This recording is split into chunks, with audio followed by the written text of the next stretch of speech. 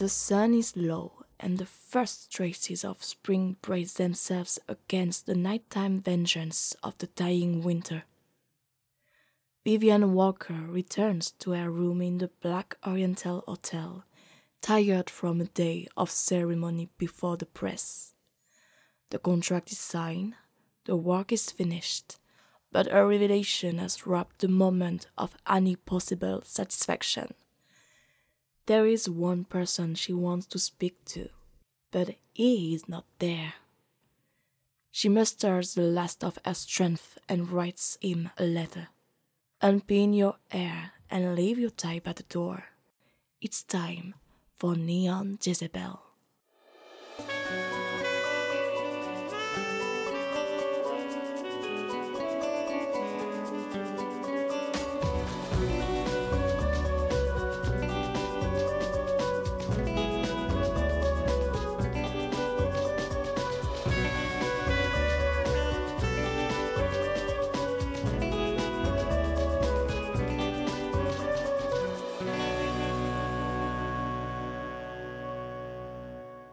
This episode of Neon Jezebel will continue in just a moment, but first, a word from our sponsor.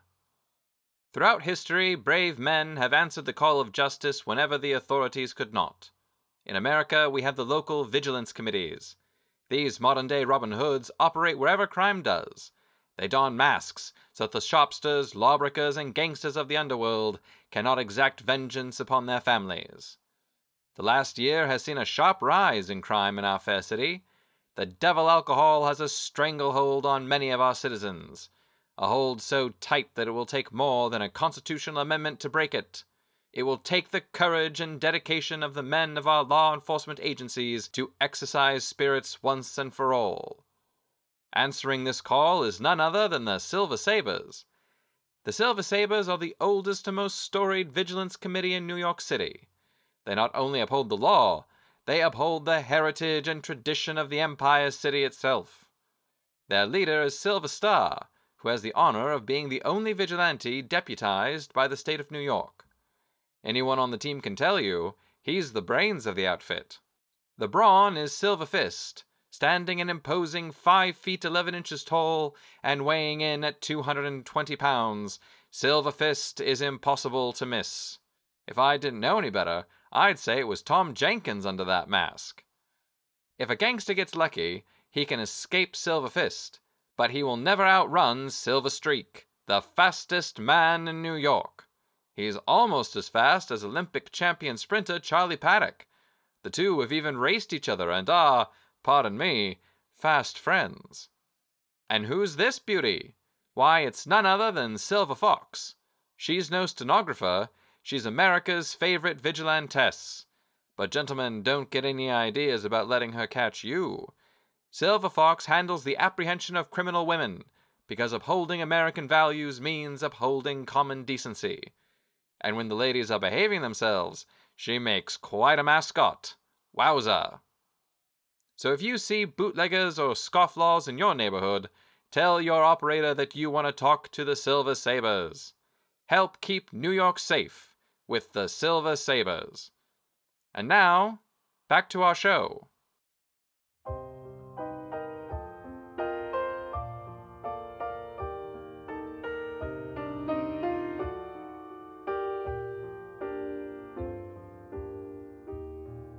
Dear Cranston, I was prepared to return to an empty room last night. I know you meant it when you made that promise, but I had a sneaking suspicion that habit might get the better of you. It is therefore with relief that I discovered that you had not gone back on your word, merely that you are being followed by a powerful man you have angered.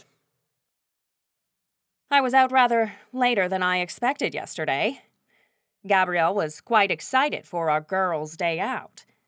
While it's not the same as hitting the town with men, especially our brothers in tow, I was still taken aback by the profundity of her excitement.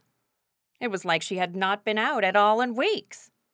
Although, now that I see it written down, I recall that weeks ago she was on a steamer from Hong Kong, so perhaps it was an entirely warranted degree of surprise. We had lunch at a pricey but startlingly bland restaurant in Manhattan. Gabrielle was quite taken with it. No doubt the food in Hong Kong is desperately English. Oh, the blessings of living in a former French colony. After coffee, we headed back towards the hotel. I think I mentioned this before, but Gabrielle got her personal seamstress allowed into the country. Apparently, Edward has the kind of influence that gets the U.S. government to make exceptions on its immigration bans. The seamstress, Beau Fa, as I recall, has her own little shop a half-dozen blocks away from the Blake Hotel. Gabrielle told me that she insisted her father find somewhere outside the hotel. Otherwise, she might never get the chance to leave. It was a charming little place. The front room was tiny, with just a few of the Chinese dresses on display. It seemed empty when we walked in, but Gabrielle was unfazed. She strolled right through the front room and into the workshop, clearly quite at home. Beau Fa was not dressed for work, at least not by local standards. She and Gabrielle communicated entirely in Chinese. I got the impression that Beau Fa understood English reasonably well, but was uncomfortable speaking. At any rate, with the thickness of her accent, it may as well have been Chinese for all I could understand. The two women are remarkably similar. I do not mean in the prosaic way one hears Orientals compared to each other. They are about the same height and weight. When I closed my eyes, I could hardly tell which of them was speaking, though that may be my own unfamiliarity with the language. The distinctions I did mark in their faces could be altered with makeup. Enough rouge and they could be twins. Despite the communication difficulties, I had a whale of a time with them. Once Beau Fa had measured me for a Chinese dress of my own, we retired to the roof, where we drank among drying unmentionables. So it was well past 8, and I was spiffed when I got back to the room. Yes, all of that was to explain why I did not write to you sooner. There was no time this morning. I had to talk with the lawyers about the final changes to the contract over breakfast. Then, Edward had called a whole press conference for the signing of the contract, so I had to really go all out dolling myself up for the cameras. My hair was being so uncooperative that I was almost late to the meeting. Everyone asked where you were, and I told them I didn't know. Your reputation as a man about town saved us both there. I said you mentioned something about a gentleman's club, and that seemed to be enough for them. It troubled absolutely no one to imagine that you were off in some can-can girl's boudoir, sleeping off a prohibition violation or two. I know you said it was all to help you sleep, but you may want to play it up a bit more. No one would suspect a boozy, womanizing layabout of being a master detective. Once the press was there, Edward gave a long speech about how great this agreement was for New York City and America. Michael and I took turns signing our names very slowly, then shook hands for entirely too long. And that was it. We are officially in business with St. Moon, but that may not actually matter. You see, I was approached by a woman as the conference was breaking up. She had a press badge and said she worked at a newspaper called The Atlas. I also noticed that she kept sneaking glances at Michael. He was looking back and seemed to know her. The evidence points to this being the journalist he was all lovesick about the other night. The woman introduced herself as Friday Johnson. She asked if we could speak privately. She fed me a line about exclusives being hard to get when there were a dozen other reporters within earshot, and getting exclusives was how one got promoted. According to her, if she could get an exclusive with me, it might convince her editor to send her out for more interviews with high-profile women. I excused myself, and we went to the only safe place we could, the powder room. Once there, she confessed that she wasn't actually interested in an exclusive. Friday pulled a fat dossier out of her bag and began flipping through it. I was skeptical at first, but it was beyond compelling. Cranston, this young woman figured out what St. Moon's vaccine project is. She was talking very quickly, so I didn't get the full story. What I do know is that Friday was investigating the deaths of some poor children. She discovered that the children were being poisoned by a mixture of 2 St. Moon products. The first is an infant formula. Mothers mix the powder with their breast milk to make it more nutritious for Junior. The other product was that weak beer, Yippity. The mothers drank the beer and it mixed with their breast milk. Then, when the breast milk was combined with the infant formula, it became a poison. Our cargo inspections would never have uncovered this, not before it had killed dozens or hundreds of children. Friday told me that both of these products were marketed to working-class women. Evidently, Edward Blake has decided that the cause of eugenics is worth a few innocents. Or perhaps he believes the poor to be genetically inferior in some way. He wouldn't be the first. Now that we know what to look for, we can turn this over to the Rose and Chain. I'm not so naive as to think this will be the end of it for us, but we are just that much closer to being done with this whole affair. In the meantime, we have no further business in New York. Our train leaves tomorrow at 1 p.m. Do let me know if I shall be meeting you at the station, or if you think it's safe to return to the hotel. Your sister, Vivian Walker.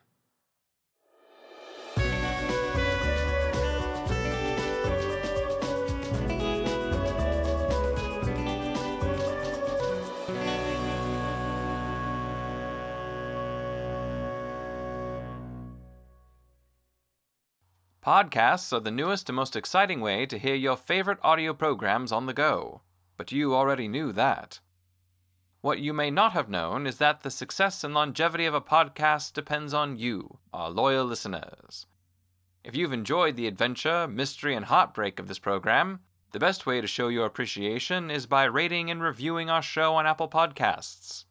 These reviews make the show more visible on the Apple Podcasts main page, which means that more people can discover what you already know. When you're in the mood for cozy noir adventure, nothing satisfies quite like Neon Jezebel. But it's up to you to let the world know. So why not take this moment to head over there now and rate and review? Afterwards, you can follow us on Instagram at Neon Jezebel Podcast, all one word. That's Neon Jezebel Podcast on Instagram. And now, we continue with our show.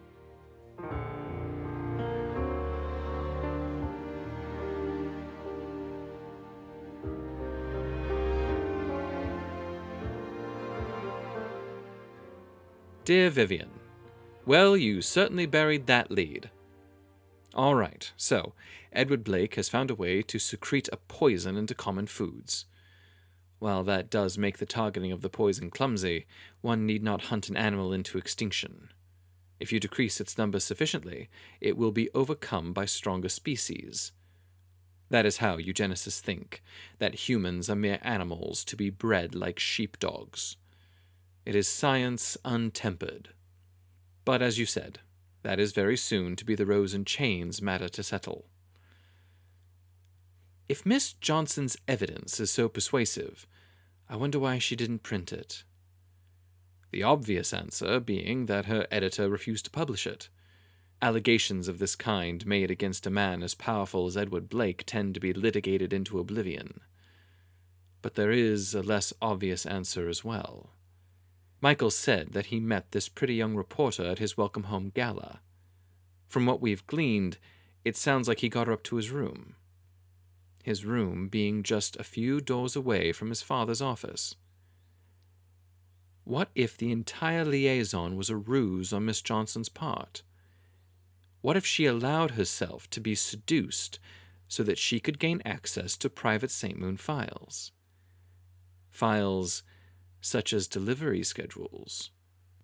Miss Johnson chases this story and realizes that she will never be able to publish it, but she must do something. So, she prepares. A red coat, a red hat, a mask. She throws herself at Michael, gets upstairs, waits for him to fall asleep, then goes searching for the delivery manifests. Surely, somewhere in Edward Blake's offices there is sufficient information to tell her where the yippity is being delivered. She leaves the hotel, changes her costume, and goes for the nearest place she is sure the delivery truck will be. I said before that it made no sense for the Virago to attack the truck on the same night as the gala, unless the Virago was hiding her identity by being at the gala. Parties like that are such chaotic things that it would be impossible to disprove an alibi. Once one person saw you there, who's to say exactly when you left? If I'm right, the Virago is an ally. More importantly, she is someone that the Rose and Chain would consider quite valuable to the society. After all, if this lone woman could find out what the Walker Corporation has spent months failing to discover, she must be a very keen mind indeed. If I could convince her to join the Rose and Chain, that brokering could be a significant asset to them, one they would be obliged to pay back. I have learned some extent of how many resources the Rose and Chain is prepared to invest in stopping the vaccine project. It appears to be significant. If I can save them some of those resources already dedicated, they could be persuaded to exchange those saved resources for an investigation into the whereabouts of Della Kane. Seeing as it is not yet safe for me to return to the hotel, I will be going out on patrol with the Silver Sabres tonight. I may as well pull my weight. Our purpose is to locate the Virago, and we have some theories on where she might be. If I can talk to her, I just might be able to bring her in. If I bring her in, if I can convince her to join one of our vigilance committees, that might be sufficient exchange for locating my bird woman. I'm so close, Vivian. I can feel it. Now, I don't want you worrying about me going out tonight. My mission is to find the Virago and make friends with her. As vigilante missions go, it's quite safe. Naturally, my first thought was to dust off Father's old identity, Mr. Smoke. However, I have been talking with one of the Silver Sabres, Miss Silver Fox, and I discovered that it is actually something like common knowledge that Mother and Father were members of a vigilance committee. The knowledge isn't public, of course, but within vigilante circles, it is treated as a known thing. Moreover, Mr. Smoke was only ever active in Silk Haven. His appearance in New York would raise eyebrows under any circumstances, but coinciding as it does with our visit, would tip off quite a few people. So, I found myself in need of an alter ego all my own.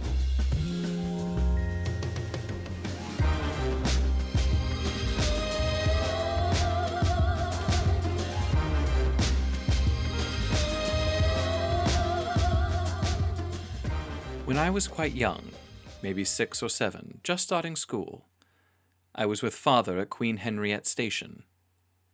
He asked me what I would do if I was separated from him in the station. I told him that I would go to the ticketing booth and tell the man on the till that I was lost. Then Father asked what I would do if he and I were separated and there was a bad man looking for me. He explained that, because we were rich, there might be people that wanted to kidnap me. They would ask Father for money, which he promised he would pay, but they were still dangerous, and it was better for me to escape than to be ransomed. And I would have been ransomed. He was adamant about that. He asked me if I saw any other children. I did. There was a group of boys near the Rembrandt Street entrance. They were dressed in plain clothes and were playing marbles. Father asked me, "How could you make yourself look like one of them?" I didn't know. "Are they wearing coats?" They weren't. He told me that I could hide among them, but I would have to take off my coat and keep it hidden somehow. Excited by the idea of pretending to be someone else, I pointed to the Shoeshine boys. I could take off my coat, smear a little bootblack on my face. Then Father asked me, "Do you know how to shine shoes?" I looked at the boys, moving their hands in deft and confident strokes, and realized that I did not. Looking like a shoeshine boy was about more than a smudge on the cheek. "What do you know how to do?" Father asked me. I couldn't think of anything. I remember starting to cry at that point. Then Father asked, "Do you know how to be a son?" I nodded at that. He pointed to a woman who was sitting by herself. "What would happen," he asked, "if you went and sat next to that woman?" I told him that she would ask what I wanted, and I would tell her that I was lost. "What would she do?" he asked. "She would take my hand," I said, "and walk with me to the ticket booth. If I walked with an adult woman holding her hand, I would certainly look like her son to anyone that didn't know her. Father thought it was a game. We would play it any time it was just the two of us out in the city. It must be quite challenging constantly finding things to say to children. I think it was Father's way of always having something that he and I could talk about. It was terrifying for me. I had nightmares about being kidnapped for years. I was always running through crowded places looking for somewhere to hide, to blend in. I never got caught in the dreams, but I always knew who was chasing me. It was a man in a dark gray coat. He had 3 long scars across his face. The image of him is my most enduring childhood fear. So, when Silver Fox asked me for something that was important to me, something I might associate with crime or justice or the night, that was the strongest idea in my mind. We went through some of the loose items that the Silver Sabers keep for disguises and such. There was a dark gray coat and a balaclava hood. The 3 scars were especially evocative to her. As I write this, the Saber's housekeeper is at her sewing machine, stitching 3 red stripes into the balaclava hood, so that I might embody my own childhood fear.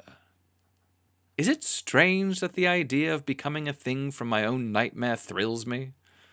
It gives me a sense of strength that I do not entirely trust, but refuse to deny. Silver Fox asked me if the figure from my nightmares had a name. I said he did. I knew it, the way you sometimes just know things in a dream. His name is the Stalker.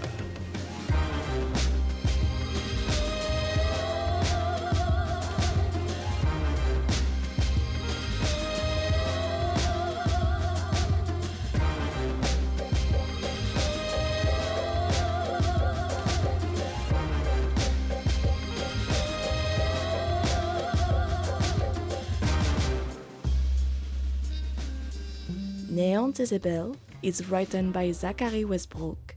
Vivian Walker is played by Amy Alea.